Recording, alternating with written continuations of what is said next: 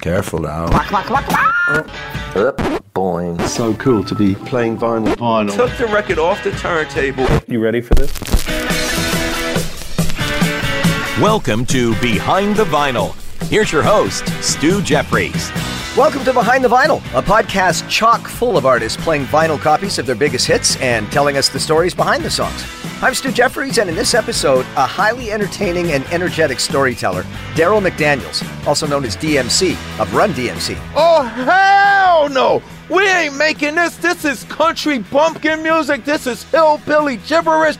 Y'all trying to ruin our careers. Grandmaster Flash and the Furious Five and Africa Bambaataa ain't gonna like this. First, Rich Dodson of the Stampeders with some insight on the plucky sound of Sweet City Woman. Yeah. Well, I came up with this lick. I love this lick, and I had to find a home for this lick.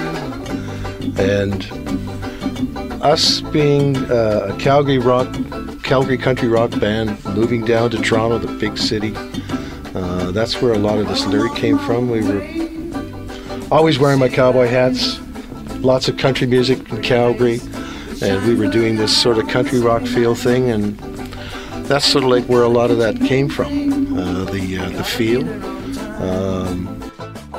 So it's really a Calgary band coming to Toronto, the big city. That's sort of that's the crux of the lyric, really. And we had earlier on played Expo 67 in Montreal, and I'm going to say that that's the bon c'est bon, because I love Montreal and the culture and the outside cafe thing and the whole scene. And I just that's where that bon c'est bon thing came up from my standpoint. And yes, on the way to the studio, I thought this lick could be really cool if it was played on banjo, because I think it needs that little extra bit of color.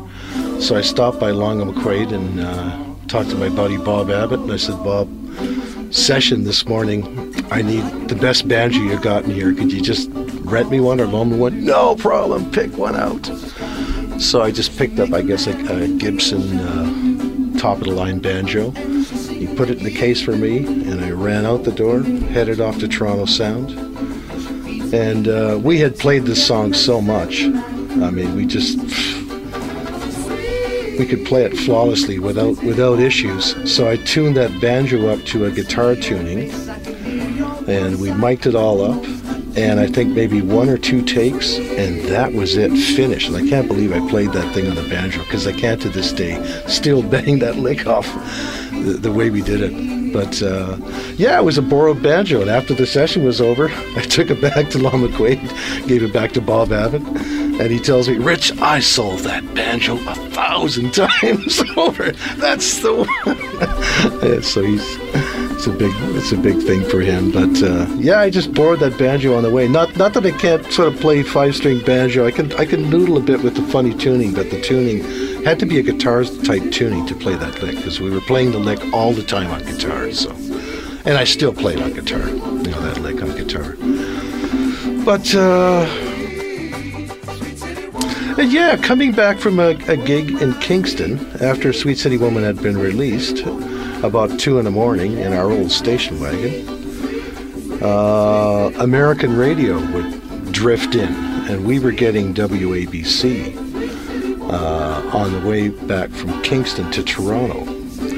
And just out of nowhere, WABC New York #1, Sweet City Woman, from WABC in New York. Freaked us out. We pulled over, jumped around the car like dummies, yelling and screaming. So excited to hear this track, #1 in New York. So that I remember all the time. There's Rich Dodson from the Stampeders with Sweet City Woman. I'm Stu Jeffries, and this is Behind the Vinyl, the podcast. Honeymoon Suite are a Canadian rock music staple, no question. Not only does the band still have all their original members, the boys continue to kill it every time they hit the stage and sound just like they did when they started. Guitarist, songwriter, band leader Derry Graham is joined by lead singer Johnny D, and they explain the dangers of shooting music videos at Niagara Falls with helicopters. There it is. That's the old 80s synthesizer, the Oberheim that Ray played, the old analog sound, so great. You know, the intro to that song?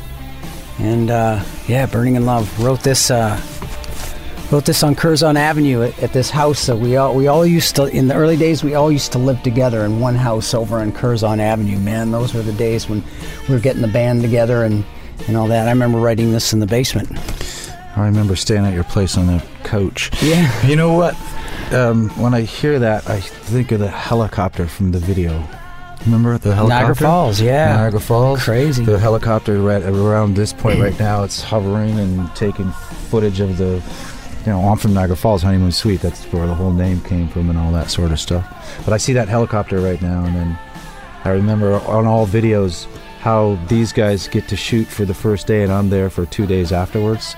And Clifton Hill's a big hill, of course, Clifton Hill. Mm-hmm. And I remember in the night still running up that hill to get that shot. That brings a lot of memories. Yeah, the video was cool. Yeah, it was cool. We rented the helicopter. Just he's talking about the helicopter, and they tied a camera. To the bottom. Right. They flew it right up the Niagara River, right to the edge, and then over the edge, and it was like, wow, that's a cool thing to do. And the other thing is when they sat you on the railing right by the falls, sat him on the railing. And when the girl pushes him, he goes back. But what you couldn't see is they had him so strapped in there with it. Yeah, it's our manager standing there going, "That's my meal ticket there, man. We can't have Johnny going over to the falls just yet." That was, if you think about it, that's some pretty scary stuff. I mean, okay, so what, I'm strapped, but what if it would have came loose? It's whatever. It's crazy. Anyways, another song. This again was done at Phase 1, and just banged it out. And what I remembered from the guitar playing aspect is when we went into Phase 1, we just had our crappy bar gear and our old guitars because we hadn't got really any money yet to buy stuff. So we recorded with what we had, or we rented it. But I remember the owner of Phase 1, his name was Paul Gross. Good. I had my old 68 SG at the time, which I love. It's since been stolen, but Paul had this beautiful SG, red SG Custom. You remember the SG? And we got in there. So it got stolen? Or did it not get stolen? I don't know. Not his. Mine did. Yeah, but right. Anyways, Paul, he saw mine, which was kind of beat up, and he said, I've got this old SG. It's mine. It's in my office if you want to use it. And I'm going, really? So I opened it up, and it's like, it's like all shiny, and it was an older one. And so long story short, anyways, I use that guitar almost this whole album, that old SG, and that's when I hear that it's such a great tone. So that's a guitar player thing. I did, the only thing I could really add is I can still hear nervousness in the vocal, which I told you in New Girl Now. But the other thing, in New Girl Now, where did it come from? One of the Honeymoon Suite's signature, I guess, and I didn't even know it was happening. In New Girl Now, that echo thing, it's happening now. And now I'm hearing in the second song, Burning in Love, still. I go, I had to think, well, what's going on? But anyways, after all these years, it's like people are expecting it. Our sound guys are expecting to do it. It's part of the hook. Yeah, there. But you think about it. I mean, now I got a New Girl now. Now I'm still. Okay, where are we going with this? Wait, babies now. What? Yeah, well, whatever. we should mention too. The other thing I just thought of after we had such great tracks. But remember, we took this to England to mix. Yes. We went to a little studio outside of London called the Farmyard. And I forget the engineer's name, but we heard about this place. Taylor. Stephen Taylor. Right. Taylor something. Taylor something, yeah, right. Took the tracks over there and brought it back, and we got this, and we gave him rough like bed tracks, and what came out of that studio, we were just like, Farmyard. Wow. And we did the same thing with the Big Prize, so that was a smart move. Yeah. The mix is so important. We got really lucky there. There's Derry and Johnny of Honeymoon Suite with Burning in Love. I'm Stu Jeffries. This is Behind the Vinyl. You're going to love this one. It's one of my favorites. Daryl McDaniels is DMC of Run DMC. And to say he's a great storyteller, total understatement, as you'll find out shortly. Daryl absolutely crams this Behind the Vinyl episode with so much entertainment and information, you may need to listen to it a few times. Here we go. Buckle up. Walk This Way was crazy because it was probably like the 8th record on the album that we started to record. And originally, me and Ron was just going to sample it and rhyme over it because it was one of our favorite breakbeats to rap over. We didn't do Walk This Way to be rock stars. We didn't do Walk This Way to change music. Everything that Walk This Way did, it wasn't the intent. It was one of the dopest break beats ever. Matter of fact, it was on a hip-hop breakbeat compilation. And we was in the studio, and we was going to sample it, and we was going to loop it, and me and Ron was going to talk about how good we are. I'm DMC in the place to be, the best MC in history. Been rhyming on the mic since 83. There will never be an MC better than me. And then Ron would go, I'm DJ Ron, and I'm number one, whatever. So he's in the studio, getting ready to sample it and steal their record. Rick Rubin, producer extraordinaire who was working with us at the time on the Raising Hell album, he walks into the studio and he goes, hey guys, what's up? We say, yo, we getting ready to make this record. And Rick goes, oh, you know what? That's Aerosmith. You know who those guys are? And we was like, what are you talking about? He wanted to give us the 411 on Aerosmith. Me and Ron didn't even know that the name of the record was Walk This Way, because we used to just tell the DJs like Jam Master Jay, yo, get out Toys in the Attic. We knew that was the name of the album. And play number 4. And it's crazy that number 4 is number 4 in our album. Make a long story short, Rick was like, yo, y'all should do the record over. Now me and Ron, we was thinking from a limited hip-hop perspective. We're going to sample it, and we're going to rhyme and talk about how good we are. But then Rick goes, no, you should do the record over the way the band originally did that. Jam Master Jay, rest in peace. Jay goes, yo, that'd be a sick idea. Me and Ron was like, hold up, wait. Y'all taking this rock rap stuff too far, because people forget, it's a tongue twister. Walk This Way wasn't the first rock rap record. The first rock rap record was Rockbox, which was the first rap video on MTV. That was a rock song with me and Ron rhyming. Then me and Ron had the balls to do King of Rock, talking about we're the kings of rock, which was on the second album with Larry Bud Melman from the David Letterman show telling us, you guys can't come in here. This is a rock and roll museum. So me and Ron wanted to carry on that tradition, make a rock song and talk about how good we are. Rick took the record off the turntable and said, take Aerosmith's Toys in the Attic to the basement, take out a pen and paper, and sit there and write the words down so we can learn the words. Because me and Ron had never heard this singing. Why? Jam Master Jay, Grandmaster Flash, Theodore would never let the record play that far, because as soon as the guitars went da-na-na-na-na-na-na-na, back to the front. So me and Ron had never heard the singing on the record. So we go to my basement. True story. We put the needle on number 4 on Aerosmith. We take out a pen and pad, and we sit there, and we was going to let the record play. It said, kss, dat, ba-doom, doom, dat, kss, dat, ba-doom, doom, dat, ba-na-na-na-na-na-na-na.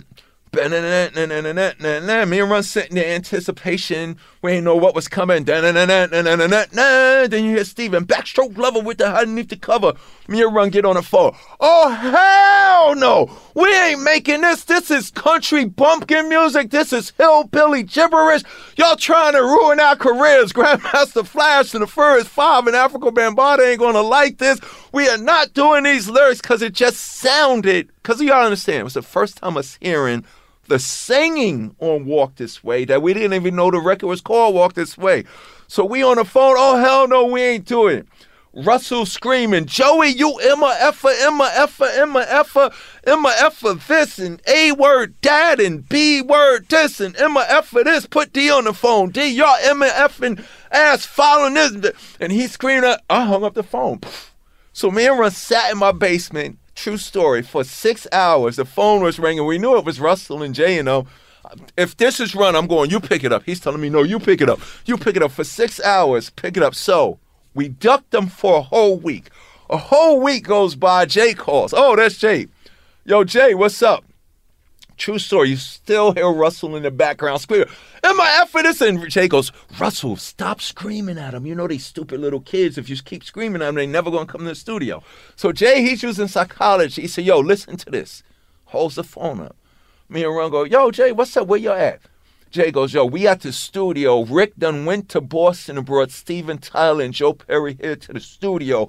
And Steven is in here busting your ass. So me and Joe, we kids, yeah, Jay, this is going to ruin our career, man. Calm down, guys. No, Jay goes this. And we crying and stuff like that. And Jay and Russell's still screaming. Jay says this, yo, here's what you do.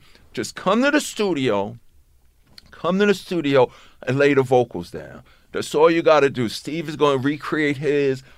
Joe Perry's going to play. So make a long story short, we get to the studio. We walk in the studio. First thing we do, we walk in the studio, and it's like reality. Oh, shoot. And this is funny. I love Steven Tyler. We walk in there. Me and Joe don't know no better. We go, oh, shoot. The Rolling Stones is in here. Steven goes, no, we're not the Rolling Stones. That's the other group. So that kind of broke the ice or whatever. So originally, when we walked in there, today was like this. You write the lyrics down. We wrote the lyrics down to the best of our ability. If you listen to their version and you listen to our version, I think there's two different words that we messed up here and there. He says, hey, diddy, diddy, with a kitty in the middle, talking about the puss. And we go, hey, diddle, diddle, with a titty in the middle. And then there's another word that we missed by, because we didn't know, because we was listening to it. There wasn't nothing, there was no technology. There was no computers and iPhones for us to have play the record and have it dictate by the computer. So we go in there, and originally me and Run did the record like this, because we did not want to do the record. Jay was like, go in there and put the lyrics down. So Joe went in by himself first, put the music on. Backstreet Lover, underneath the cover, talk to my daddy, say, ain't seen nothing in down. He did his part. I went in there, put the damn music on. Seesaw swinging with we like little stubborn kids. Seesaw swinging with the boys in school. So we come out the booth and Jay's waiting like this. And we like, what? So he's like, yo, y'all get in there and put the lyrics down, man. And then we crying again. Yeah, Jay, but this is our record. It's this Hillbilly Gibberish. And he's like, calm down. He said, yo, don't do the record the way Steven sung it. Huh? What you talking about? Do the record the way Run DMC would do it. What? Switch off, ad-libs, come over each other. Do that Run DMC delivery. So me and Run go in there, and that's what you'll hear today. When Steven heard that, because Steven comes on the last verse, he was like, yo, I love that energy. When I do my verse at the end, because Steven was doing all the choruses, but he took the fourth verse. He said, when I do my verse at the end, can you do that hip-hop rap thing that y'all do on my verse too? That's fun. Steven's verse is the seesaw swinging. We come over with Steve like that. And then on top of that, while we was in the studio, Steve wanted to rap. He had Jay teach him how to DJ. He was like, what are you doing? Jay taught Steven Tyler how to DJ. And the funny thing is, when Jay was mixing their original version of Walk This Way, Steve kept saying to Jay, when do you hear me sing? And Jay said, wise one, you've noticed that never happens when we do your record. And Steve was like, what? Because if you were singing, Steve, we can't rap over you singing. And if we're rapping over you singing, you don't hear us rapping. And if we're rapping over you singing, they don't hear you singing. And then Steve was like, okay, I get it. So that day, Steven Tyler learned how to MC and DJ. And then that day, me and Run learned something valuable. Remember, we didn't want to do the record. Now, when I go to high schools and middle schools and I speak to the kids, I always tell the kids this. Always be open to try something new, because it might not just only change your life, it could change the world. People tell me, when Steven Tyler took that mic stand and knocked down that wall in the Walk This Way video, that didn't just happen in the video, that happened in real life. That's Daryl McDaniels of Run DMC with the story and more of how Walk This Way came to be. That's going to wrap it up for this episode of the Behind the Vinyl podcast. Thanks for listening. Still have lots to bring you. Make sure you check out all of our episodes if you love music and crave just a little more. See you soon. This has been Behind the Vinyl, the podcast, hosted by Stu Jeffries. Audio production courtesy of Doug Morehouse, Derek Welsman, and Troy McCallum. Thanks for listening.